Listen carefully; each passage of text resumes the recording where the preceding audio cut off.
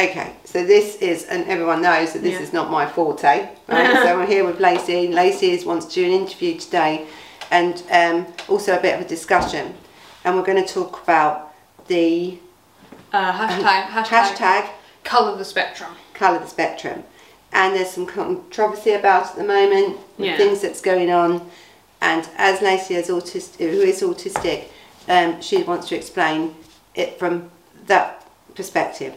And so we've set out some questions, and we've only set out questions to make it flow, isn't it, really? Make it easier. And keep me on track. Keep her on track. Because I go on big tangents a lot. Yeah. Anyone who's ever had a conversation with me will know, once you get me on a topic, I'm not going to stay on it for very long. I'm going to go on a massive tangent about something more interesting. Right? So, we've done 6 questions, and so this is why we're going to ask some questions. Yeah. Also, just a quick warning, if I ever ask someone to repeat a question, that's just because I sometimes just completely leave consciousness for a minute, and then come back to earth and have to figure out what the person just said. Yeah. I blank out a lot, where I'll have an answer in my head, and once they've actually asked the question, completely goes. And then I also sink into this sofa. It's very comfy. This is my dad's sofa. It's very comfy. So I will probably end up like this by the end of it. Okay. Right. Are you ready for your first question? Right. So, why did you want to do this video? Well, the thing is that Colour the Spectrum is supposed to be a thing that supports autistic people. But obviously, as per the controversy, why it has a controversy is because it really doesn't.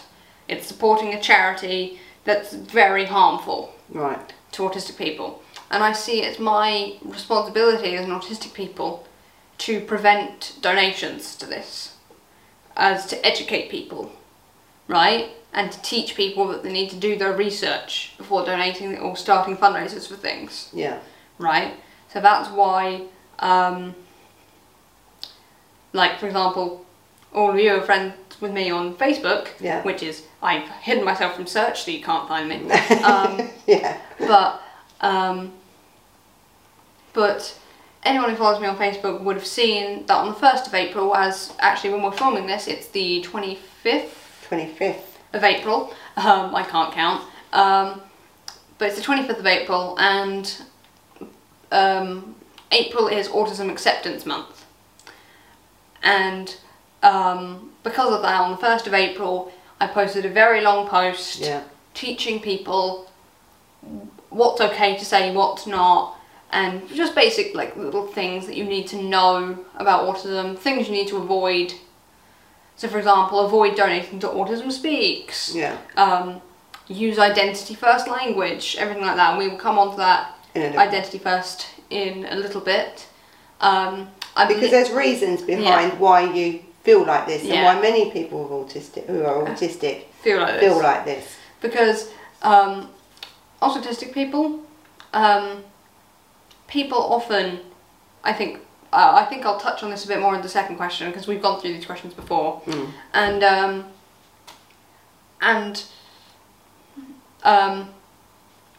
autistic people, we're often presumed incompetent. Which is far from the truth. Yeah. We're often presumed that we're dumb, and that we can't think for ourselves, and we can't have an opinion. I think very much the media has helped influence that perception with shows like The A Word, Atypical, all these other shows that just always portray autistic people as these naive, dumb, easy to manipulate people, right? And we're not that. We are people with opinions and thoughts, and often it's more of just a communication barrier than an intelligence barrier. Exactly. And I think there was a movie made a little while ago about someone who was autistic. But they didn't get an autistic person to play the part. Yeah, and I think that caused a lot of... That's Sia's movie Music, which is a dumb title, because there's a million things called music. Yeah. But also, and also made by somebody, and I don't believe there was that many autistic people on the project. No. Right? Certainly not in high positions. No. Right? And they could have had someone that's autistic to play that part. Yeah. And be honest about it. Yeah. Director, And also just a quick terminology thing, neurodivergent refers to anyone with any sort of neurological disorder, so ADHD, dyslexia, autism, that's neurodivergent. Neurotypical is people who don't have any of those. So neurotypical people are, they're called neurotypical because they're what society sees as the normal. Even though there's never a normal, because we're humans and we're all different. But Sia's movie music didn't have any autistic people in high positions of power. They did have an autistic actor originally, I believe, but Sia fired her because she wasn't willing. Now this is just based off what I've seen, I can't confirm this, but Sia fired her because she wasn't willing to make accommodations for an autistic actress. So instead she just got a neurotypical actress to pretend to be autistic. And the thing is that I don't think neurotypical people can ever accurately portray the autistic experience, because they've not lived it, right? And they're always going to portray what they've seen before, which is also neurotypical people pretending to be autistic. So it's going to be a constant cycle of neurotypical people playing neurodivergent roles, and that's not okay. We need, like... Because what's wrong with someone with autistic being in the movie about autism? Right? I mean, the whole movie also perpetuates some very harmful things, like there's the scene of the hug of love, which is actually a method of controlling an autistic person that has actually resulted in multiple autistic people's deaths. Where it's basically, there's a scene in the movie where the character has a meltdown, and which are totally normal things. People often think they're like tantrums or anything like that, but it's more that we're overloaded and we're trying to, and the only way we can we're trying to get it out, and the only way we know how to get it out is to scream, because it's simply too much, because our senses, it's often sensory overload, but meltdowns can be really over anything. But for example, sensory overloads, if there's fluorescent lights that flicker, or if there's a baby crying while somebody's mowing the lawn. It's too much. Yeah, right? Okay. And yeah, that movie perpetuated that it was totally okay that if an autistic person was having a meltdown, you just go and jump on them and grab them. And I'm not sure if you guys are aware of this, but touch is also a sense. So you're only going to worsen the overload. By that physical touching. And also, the police have done this before. Here's a tip for you neurotypical people watching, and fellow autistic people if you're watching. I know you're watching, Will Venus. Yes, hello, Will. But we were. But here's a tip: don't ever, if an autistic person is having a meltdown, don't ever call the police. No. Right? It's not a good thing. Go and call an emergency contact, because a lot of us have those. A lot of us have emergency contacts. My emergency contact is my mum. Right? A lot of us have emergency contacts. I have a card on me that has my mum's phone number, so that if I ever have a meltdown, right, they can grab the card and they can call my mum to come and get me. Right? Because I think when you say don't call the police, you're saying it because not that the police would, they wouldn't know what was going on, because not everyone, as we've seen before with many things that's been happening with mental health and other different things. The police are not always the best people to deal with someone that's having a meltdown. Not really. because the only thing they're not trained, specifically trained in that. The only thing they know how to do is kneel on someone. For example, autistic people have died from being knelt on by the police. And from being grabbed by the police. And everything like that. And often autistic people will get in more trouble because they hit the police officers, because they're being, so for example, they're being restrained. Because they'll be touched like that, and our immediate reflex is to go, because we want you to stop touching us. That's why it's always good to try and do that. Should we move on to the second question? So what is your own experience like of being autistic? My own experience has been, I'm very lucky in a way that we'll move on to this later, but with being an autistic woman, it's very, if you think, I've got a little thought for you and the viewers at home. Think about what's the portrayal of autism that you've seen in media. Like, what do you think of when you think of autism? Is it a little white boy? Well, is it a little white boy who's either a giant man-child, or the smartest person on earth? Probably, yeah. Right? Yeah.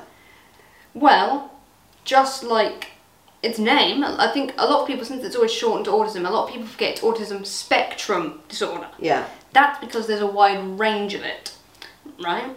There's a wide range of autism.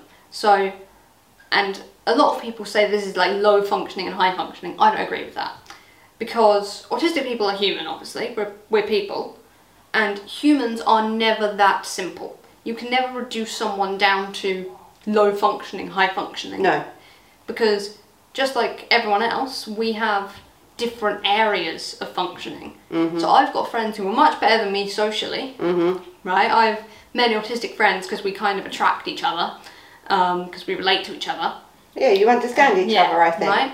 And I have friends who are way better than me socially. Yeah. But I don't think I have any autistic friends who are better than me in memory. Exactly. Or in, like, and my other friends, but I have a good friend who's also autistic, who he's really good at drawing. He's really, really talented artist, right? So what's your talent? I can barely draw stick men properly, right?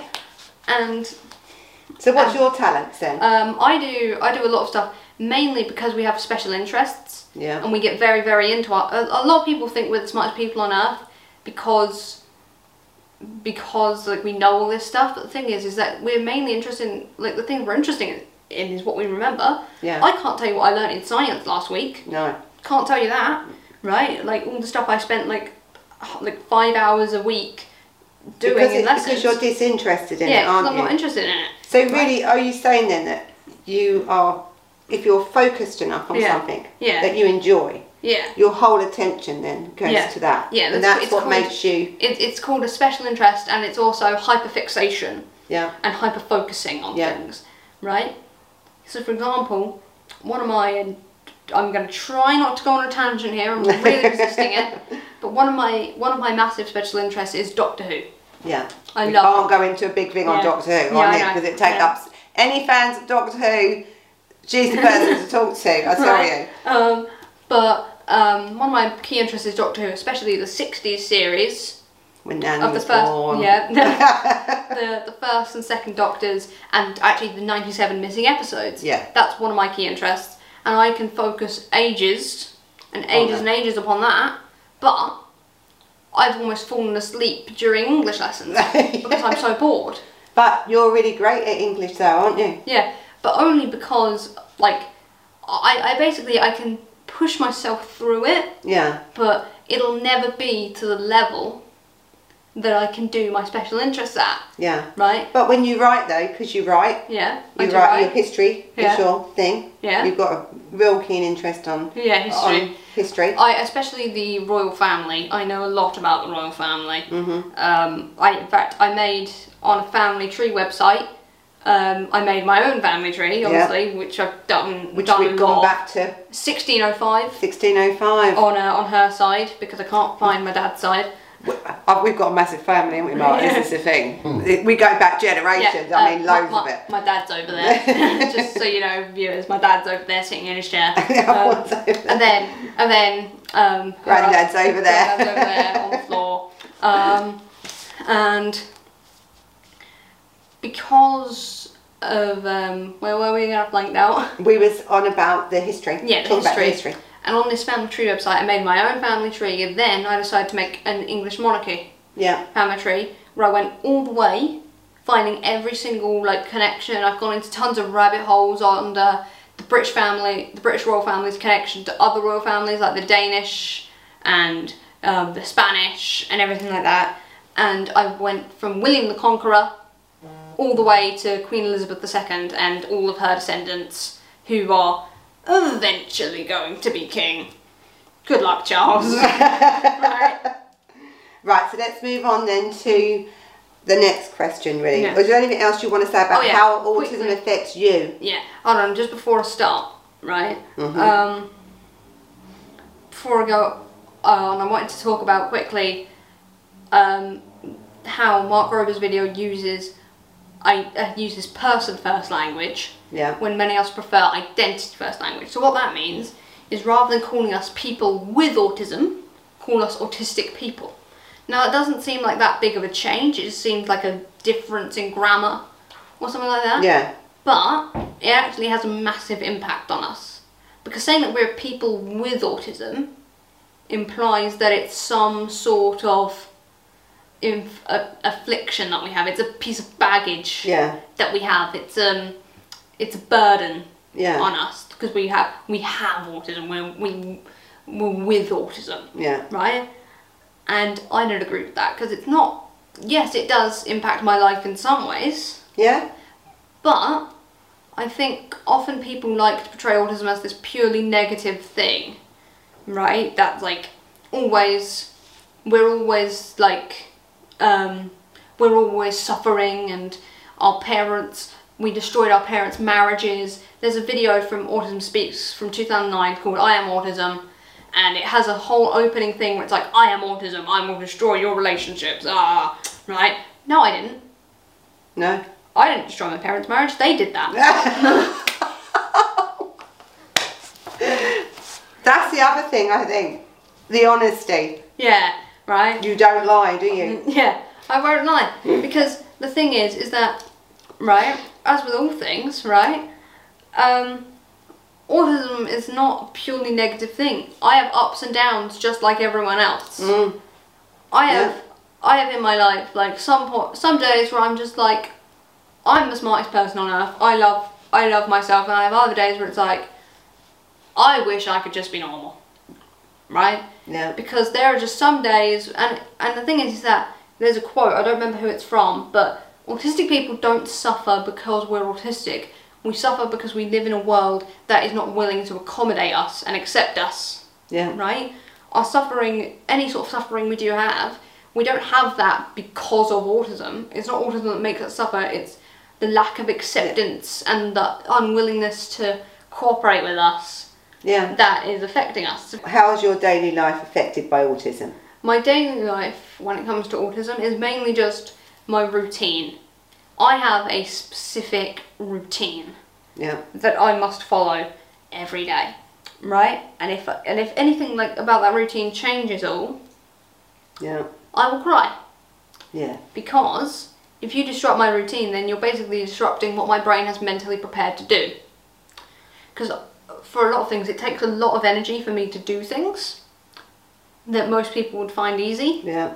Because a lot of my everyday involved obviously being a teenager who goes to school, right? Which is right. My everyday life involves a lot of social interaction. Yeah. Right. But do you enjoy that social interaction or not? It's a mixed thing. I enjoy the social interaction with my friends because they're most of them are also autistic, and they're just fun to be around. Yeah. But I don't enjoy the social interaction with teachers and with other, like, my classmates who I'm not friends with. Yeah. Right? Because they are they're much more difficult to get along with because they don't understand. Yeah. And the teachers are used to teaching in one way. Yeah. And they don't understand that sometimes there are people who don't learn in that way, and you need to actively push yourself. And I think with England we haven't got enough schools that are designed specifically for that. Yeah. Isn't it? And my I have a friend who's autistic. He has been displaying obvious autistic traits most of his life. Yeah. He was not diagnosed until he was 12. Right. Because his primary school noticed that he had a lot of autistic traits, but they never said anything about it. Right. Right. It's easier to let it pass by. Yeah. So he didn't get a diagnosis until he was 12, meaning he went most of his childhood having all these weird quirks and everything, without understanding why. So can I just ask you then, Lace? We're talking about, aren't we? People, you know, your Autistic friend that people. was diagnosed at 12. What age, as a female woman, was you diagnosed then? Yeah. I was diagnosed, I'm very lucky with this, I was diagnosed at 2.5. The formal diagnosis was at 3, but they'd already confirmed and gotten everything in place at 2.5. Yeah. And that is very, very lucky for me, because autistic women are rarely diagnosed that early, right? Yeah. It's only because I, one, was displaying traits that much, like my traits were very outward. Yeah. But also because I had parents who understood and were willing to fight for me. Yeah, because it was a fight. Yeah, yeah. It was a fight, because we had, my nursery were the first people to notice it. Yeah. They were people who, they went up to my mum and my dad and they said, we think your daughter might be autistic. Yeah. And so they brought in a specialist, and this specialist looked at me. Yeah.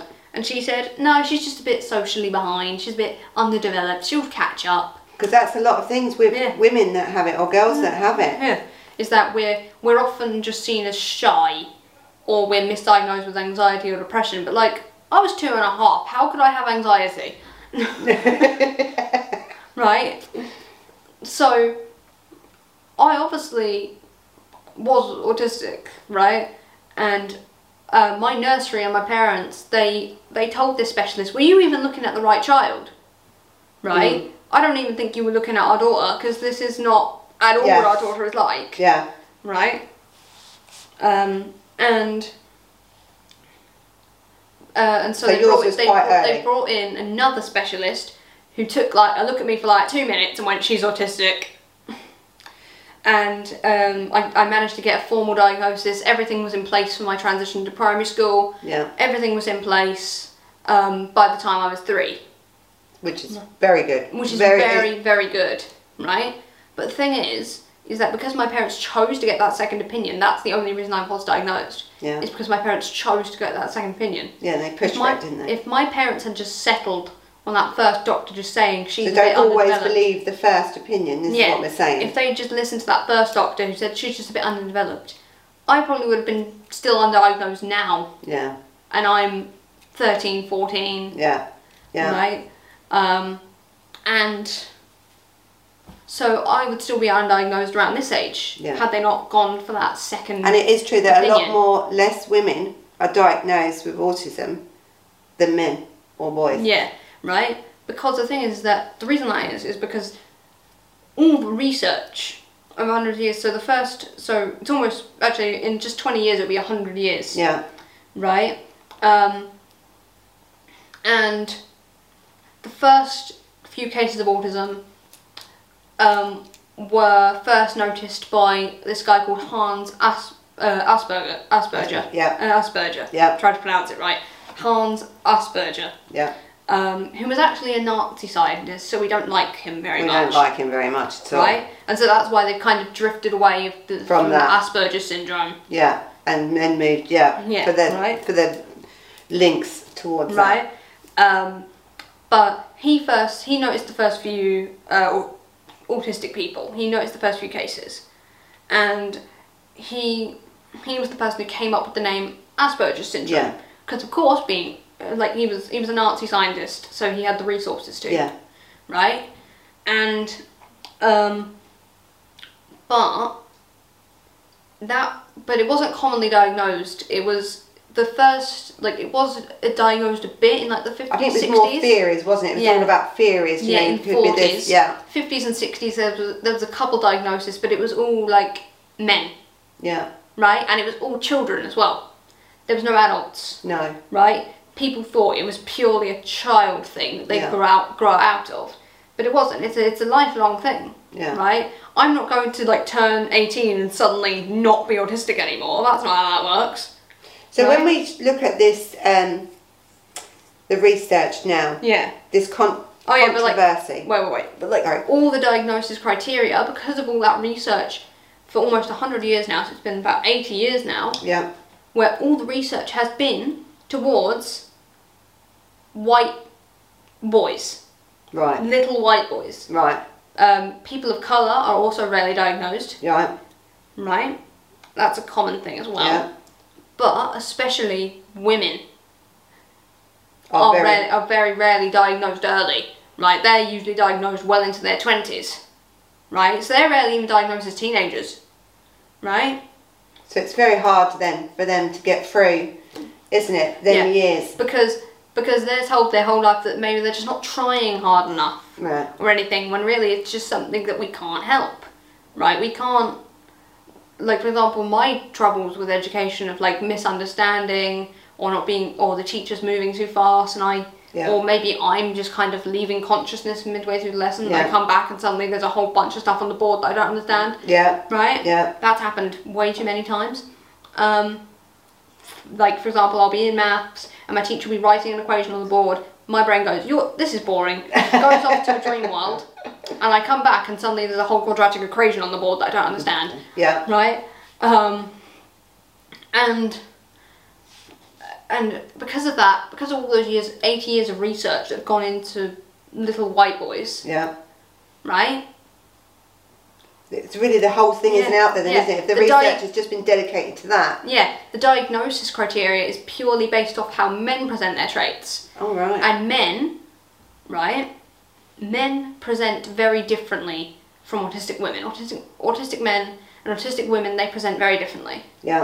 Right? So it's hard if you're only going on that sort of research, isn't it? Because autistic men are much more, usually much more outward.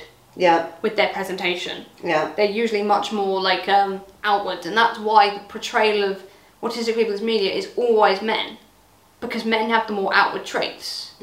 Usually, autistic women, we are told that we're just shy. Right? Because we're very good at this thing called masking, which is basically, and it takes a lot of energy, and that's why we're always so exhausted in the end of the day, is because we've been masking our traits for so long, right? And masking is simply the act of, we're very good, autistic women, we're very good at looking at what other people do and copying it. Right. My way to get through the day is simply to copy the way other people talk. Right. Because that's the way. Because, like, if that's what the neurotypical people are doing, then that must be how I'm supposed to talk. So I'll just copy that, right? And I've done that my whole life. Other than when I was like 2 and you know, I hadn't learnt that yet. Right? And I was outward enough to get a diagnosis at 2.5. But we're taught that, like, from the basically very, very young age, we're taught that autistic traits are weird.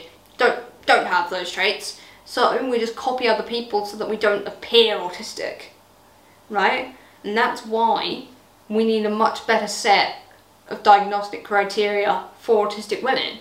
Because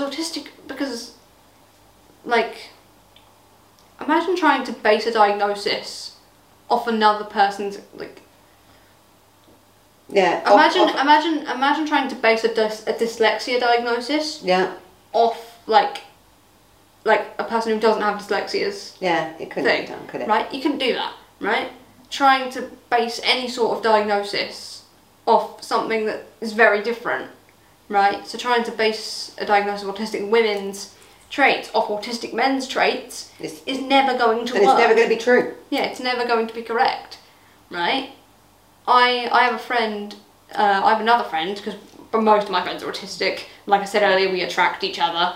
And I have another friend who, she was diagnosed with anxiety since age 10. Turns out she was just autistic. Right? But she'd been misdiagnosed with generalised anxiety disorder for years. And it was she was autistic. It was autism, right? Because obviously if they're not looking at the right, if they're not judging it how they should be, that's how so many people are missed. So we need to move on. So the whole reason, one of the reasons why we've done this video is, one, because we want to tell your story and we want to tell people what it's like. But also it's about this new research and this charity that's doing this research. This charity, I say. So this is where now I'm going to leave this up to you to explain, firstly, in the charity, which I think you've already hit on earlier, and then we're going to come back to that now. 2, on the testing that they're doing and why they're doing it, and why you feel that and many people who's autistic feel that this is not right. That this is not the charity that, obviously this hashtag Colour the Spectrum thing was started by Mark Rover, who's the father of an autistic boy.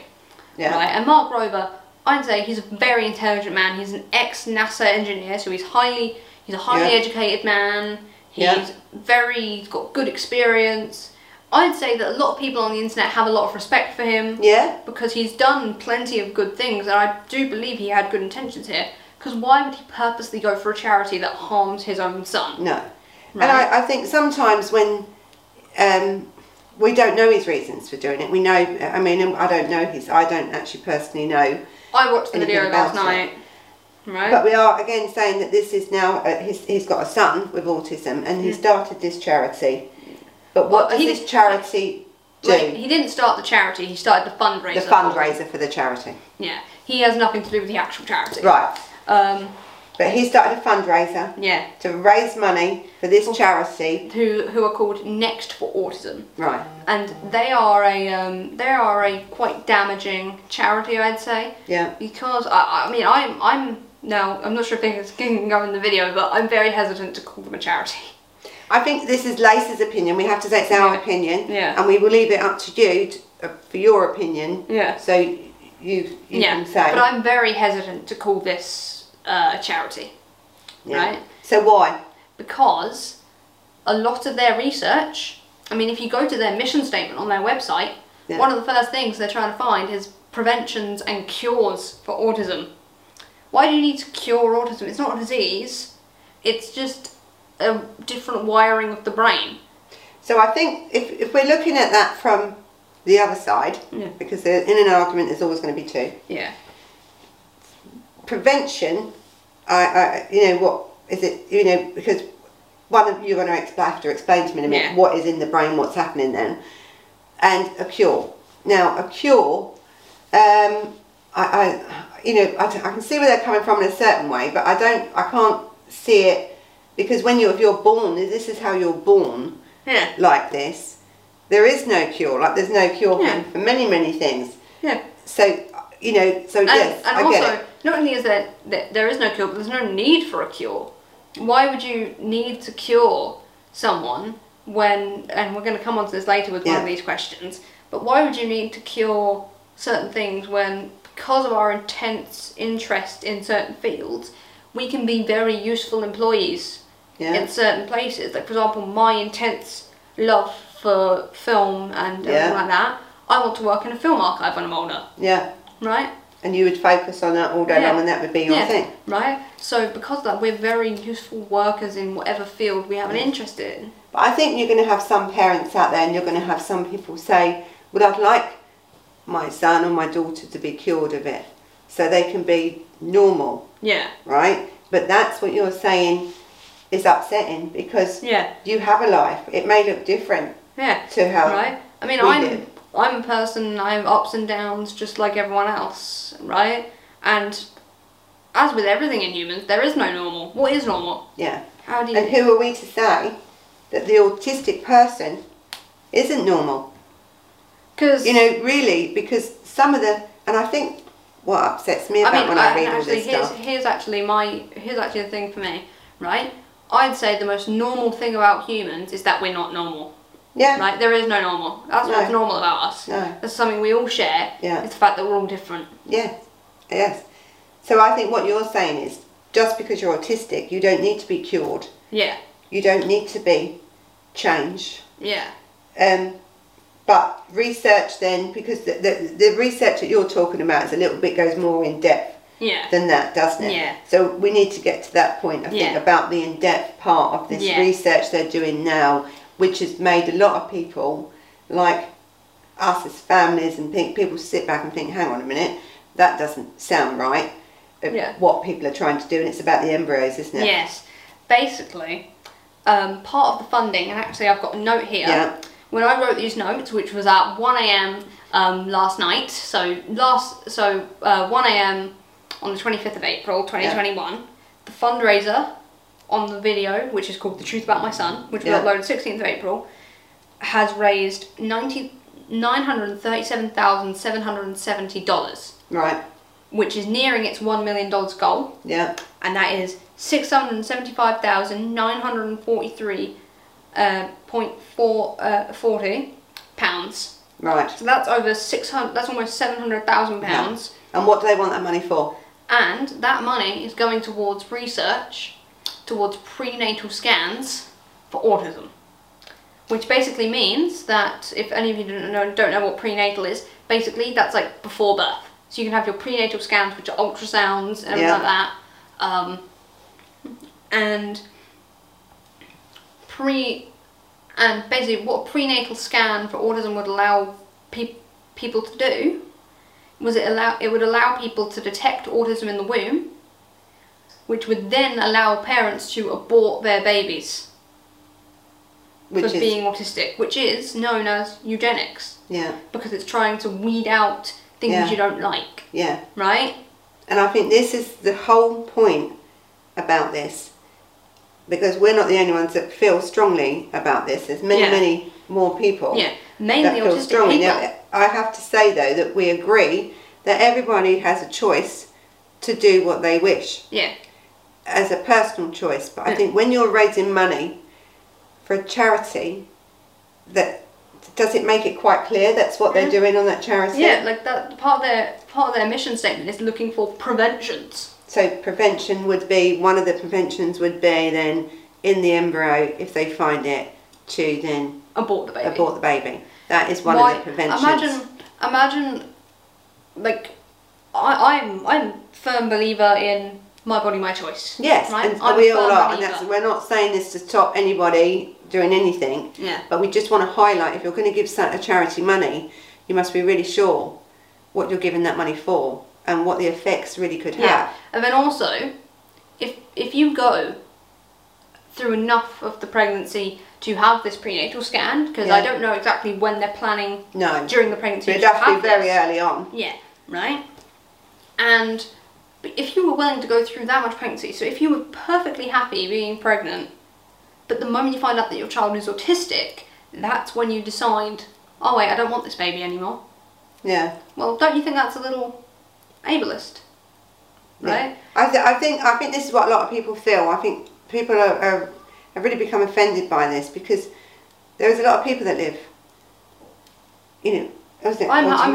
I'm perfectly happy being autistic. It's a part of me. It's part of my identity. Yeah. Right? Autism is not this like burden on my family or me. No. It's not a piece of baggage I have. It's simply a part of me, and it affects how I perceive the world and everything like that. But that does give me the unique perspective on the world, which I think is very useful. Yeah. Right? And I think when we was talking earlier, we was talking about people from history that have had traits. Yeah. Or because as we said earlier, the research wasn't there as such, but I think who was the major one? Well, basically, one major person who is believed to have been autistic is Albert Einstein. Now, so imagine if this research had been done then, hundreds of years ago, when Albert Einstein was in his mother's womb. Yeah. And she had the choice. And she had the choice to abort him. We would not have the theory of relativity. Yeah. And I think there's other people in history that stand out of having some traits of some form of it. I mean, also there's Dan Aykroyd, I think I'm pronouncing that right, who's a very famous actor. He's also got he is diagnosed autistic when he was in his 40s, I think. Yeah. If he had been aborted for being autistic, think about how different Ghostbusters would have been. Right? But I think everyone, whether they're actors or they're scientists or they've changed the world in some way, I think once we start choosing, or being able to choose, how normal do we want, what is normal? What else then is this gene going to be took out, from what else is going to be removed? I mean, think about it's a thing of recently there's a big debate going on. I'm not going to go too deep into it, but it's a big debate of gene editing and everything like that, and designer babies. Designer babies. Where does it end? Right? So, if you choose that you don't want any autism in your family, well...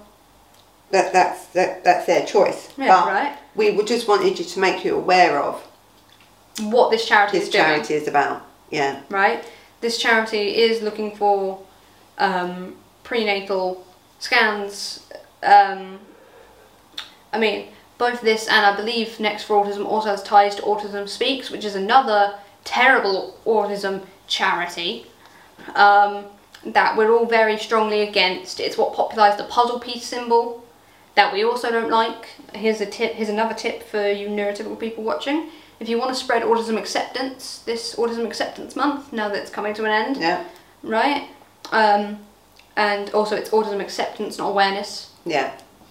Autism awareness, well, just being aware of something isn't really going to help. We need acceptance. Yeah. Right? We need people who are willing to accept us. Yeah. Right? And, but with... the Autism Month, it's a month. Yeah, this month. If you want to spread autism acceptance, this Autism Acceptance Month, or next one, which is it's every April. Yeah. Then use the neurodivergent infinity ribbon. Yeah. Right? Yeah. It's a nice symbol and it represents the whole neurodivergent community.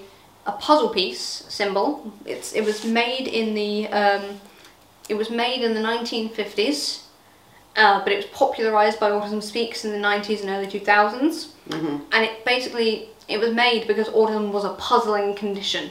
Right. And it basically implies that there's something missing or we're a puzzle that needs to be solved. Right. We're And not. you don't like that? No. Yeah. Right. So, tip. Use the infinity ribbon. I'm trying to do an infinity symbol here, but... Did you send me a link to that so I can put it up or not? I'll send you that. But put an infinity ribbon, so much better than the puzzle piece. So, we're talking about the funding for this to go to this sort of thing.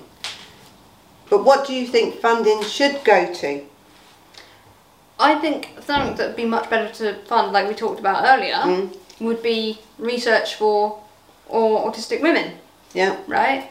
We need more research on autistic women and autistic people of colour and everything like that, because they are often the ones who are misdiagnosed. Yeah. Or misbelieved or not Yeah. believed.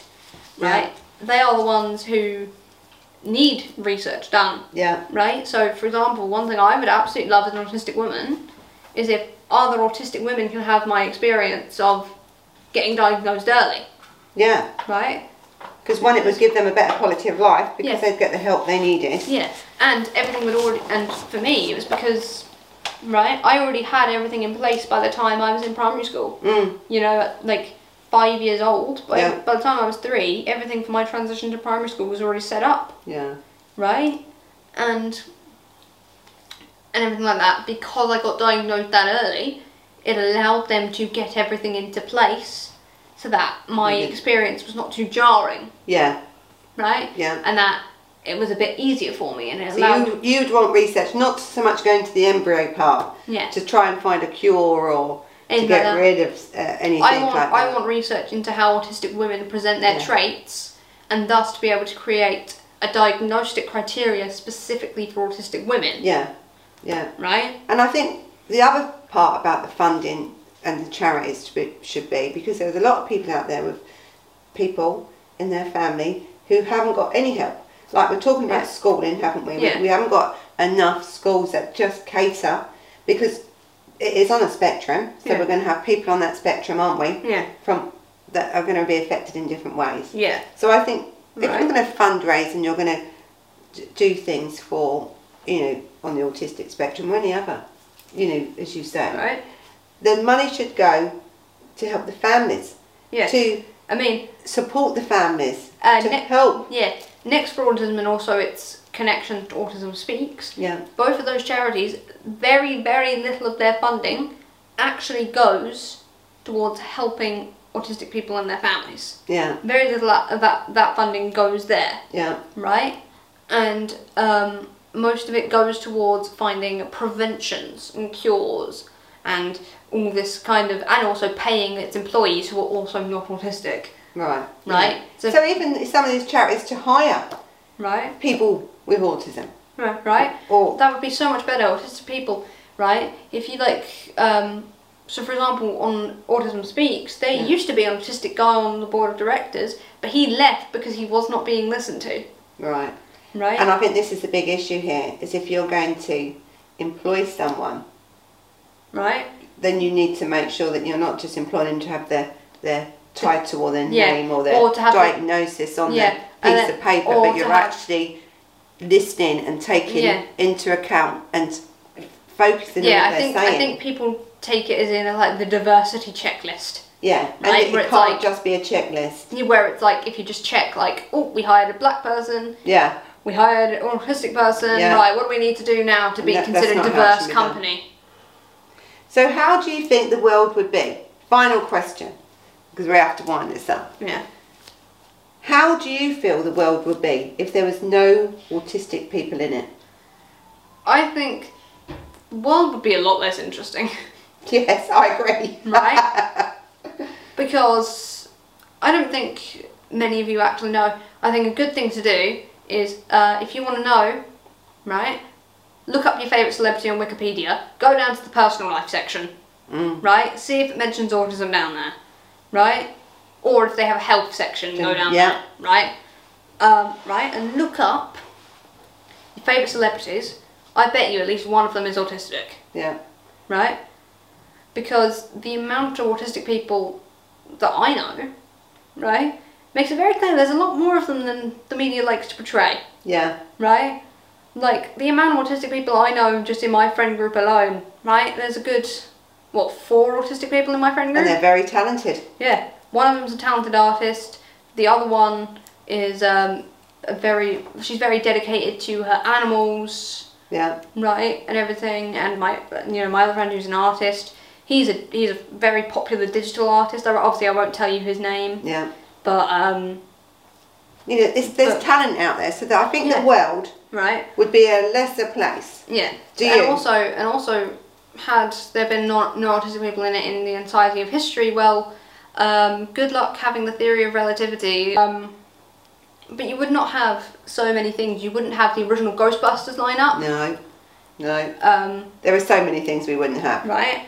You wouldn't have the original Ghostbusters that tons of people like. You wouldn't have theory of relativity, everything like that. Yeah. You would not have those. And also, I just want to have a quick thing about the use of autistic people in media. We're often used as kind of we're used as the subject and not a person in it. Yeah. Right? We're used as the thing that everybody else is around. Right? Yeah. We're not used as an actual person in the piece. So for example, I'm sure many of you have seen headlines be popularised, or maybe on Facebook or on a sort of social media you've seen shared, right, of stuff like boy invites autistic girl to prom. Right? And in that headline, there'll be an interview with the girl's mum, and there'll be an interview with the boy, but no interview with her. She's not part of this story. No. She's the subject of the story. Yeah. And it's often what the internet, now I'm not sure if I can say this, but this is what the internet refers to as inspiration porn. Yeah. Right? Yeah. That's the name that the internet has given it. Yeah. Right? Because it's basically where things are used as inspiration. Yeah. Right? So, for example, in Mark Rober's video, I think this is shown in the fact that he spends most of the video talking about how hard life can be for these people. Yeah. And then suddenly talking into, but the wonderful things they can do. Yeah. Right? And I see that as a thing of like,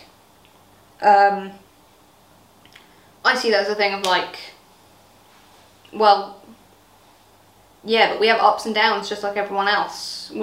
Everyone's like that. Yeah. Right? Everyone has hard times in their life that is also accompanied by the wonderful things they do. Yeah. Right? But just because it's autistic people, it's seen as so much more inspirational. I mean, the comments underneath that video, I've read some of them, and some of them are like, this is so inspirational, thank you for this video, Mark.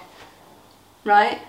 I haven't watched, I'll be honest, I haven't watched it, and I'm not even going to bother watching it, because she's just told me everything about it. Yeah, but I did watch it, and I disliked it. Yeah. And I think as you have autism, right? I'm autistic, yeah. And so you're autistic, and you have a right to say, and your opinion counts and matters, because you have it. Yeah, you are it. I live this experience. I am not, and when you speak about lots of different stuff, this is not my forte, as you know. Yeah. Yes, I know about mental health, and I know about different stuff like that, but basically, I think when you actually, I think, when was you when you actually sort of believed or understood that you was autistic? The first time it really kicked in for me is because it's always been in the back of my mind. Like, I've always known that I'm autistic because I've always been diagnosed. That's the thing. I've always known it. But when did you really understand it? So like, for example, when my mum used to fill in forms at my school and she would write down my health conditions, and I would tell her, write down autism. Yeah. Right? Yeah. Because I knew that was there, and she would always just forget, right? Because, like you've said, she has a memory like a sieve. Yes. That's something you've said multiple times in the video, right? And I'm honest. Yeah, right. But the first time it really kicked in for me that I was actually autistic was in when I was 11, so I would have been in year 7, and that was the first time that it really kicked in for me, right? Because obviously I was on social media and I'd seen, like, and I was seeing other people like me for the first time. And then in secondary school, unlike in primary school was a much smaller group of people. Yeah, you went to quite a small primary school, I think, anyway. I went to a small primary school where there was only one class per year. Yeah, you was very lucky. Yeah. Right?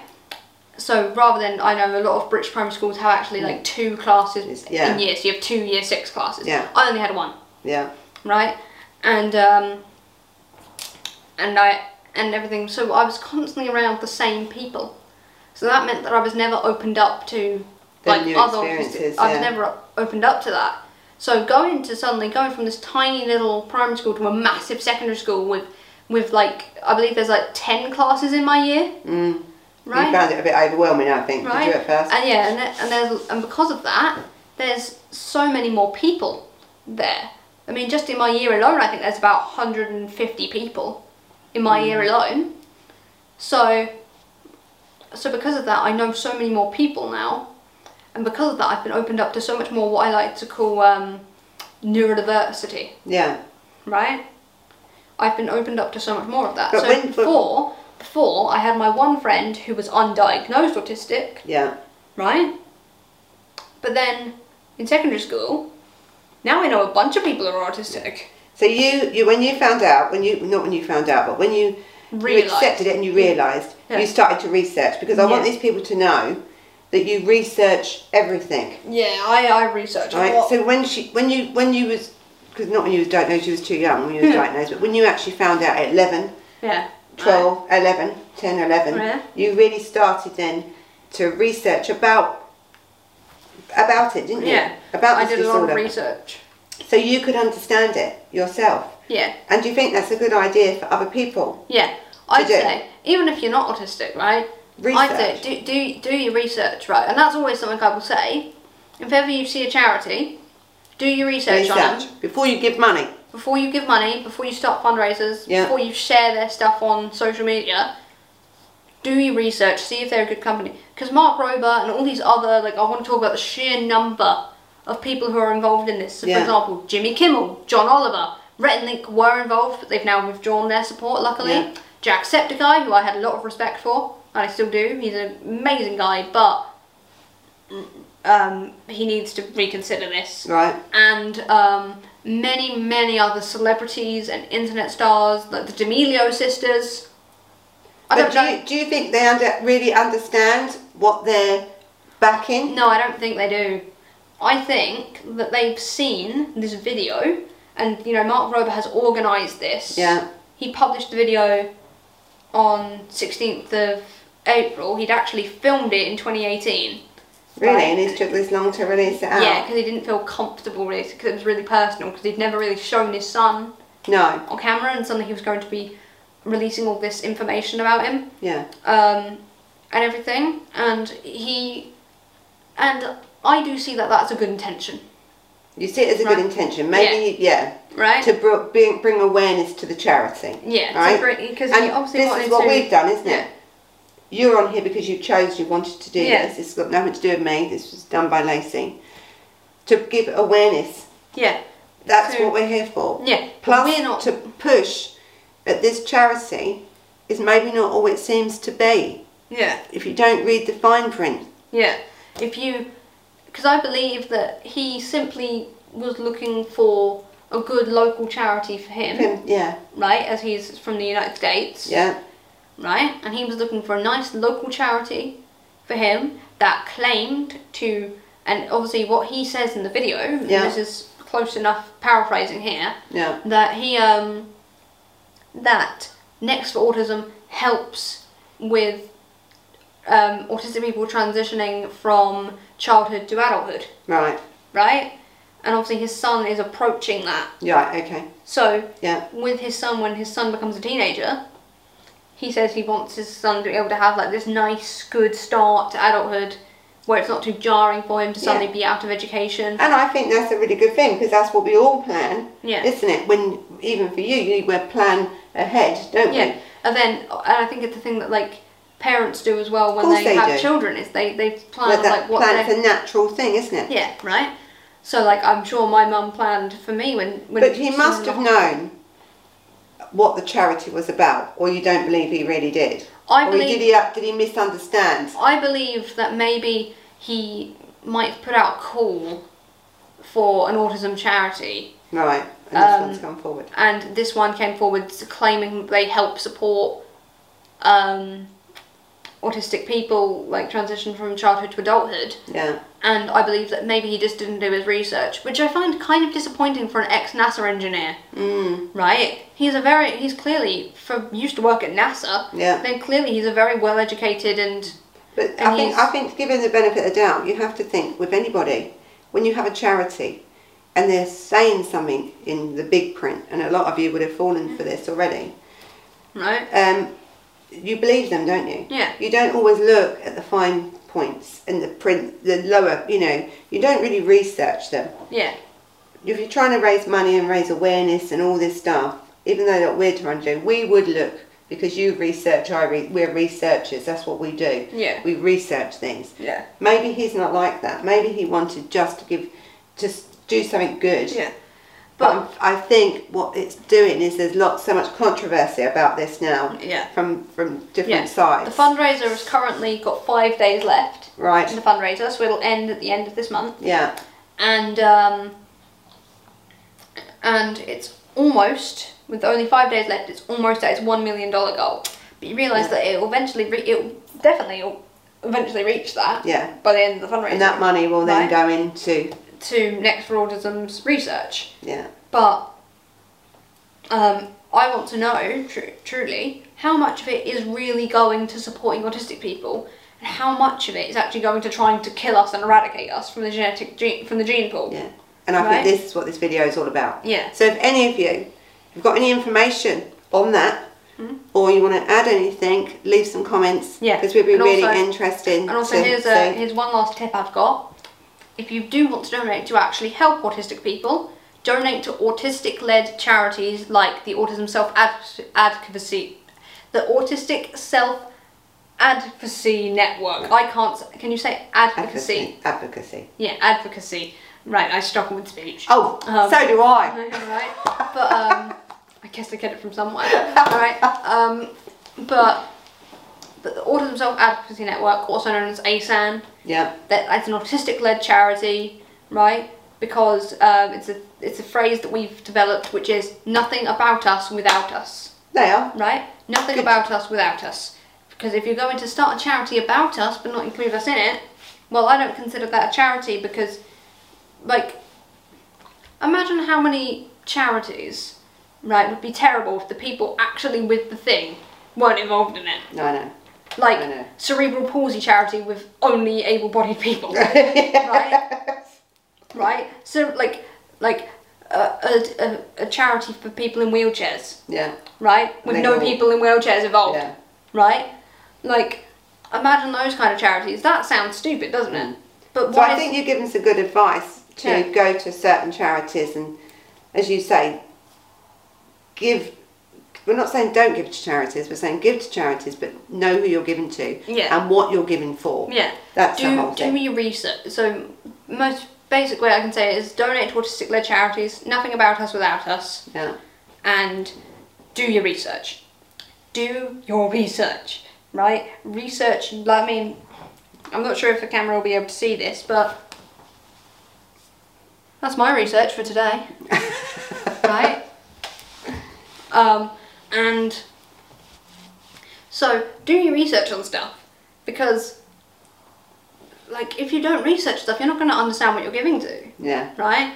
I'm sure when Mark Rober started this fundraiser, he did it with the pure intention that he wanted to help. Yeah. You know, his son. But I saw an amazing comment underneath that video by an autistic person, from an autistic person. Yeah. That said, right? Imagine how his son will feel when he finds out his dad supported a charity that is trying to kill him. Yeah. And I think this is the thing, is what we've all got to be wary of when we do certain things and give to charities and we don't really understand that sometimes these sort of things can come back, you know, and bite us in the butt, really. Yeah. So, you know, just be aware. So anyway, Lacey, I'm going to wind it up now, and I'm going to say thank you for your really amazing insight into it.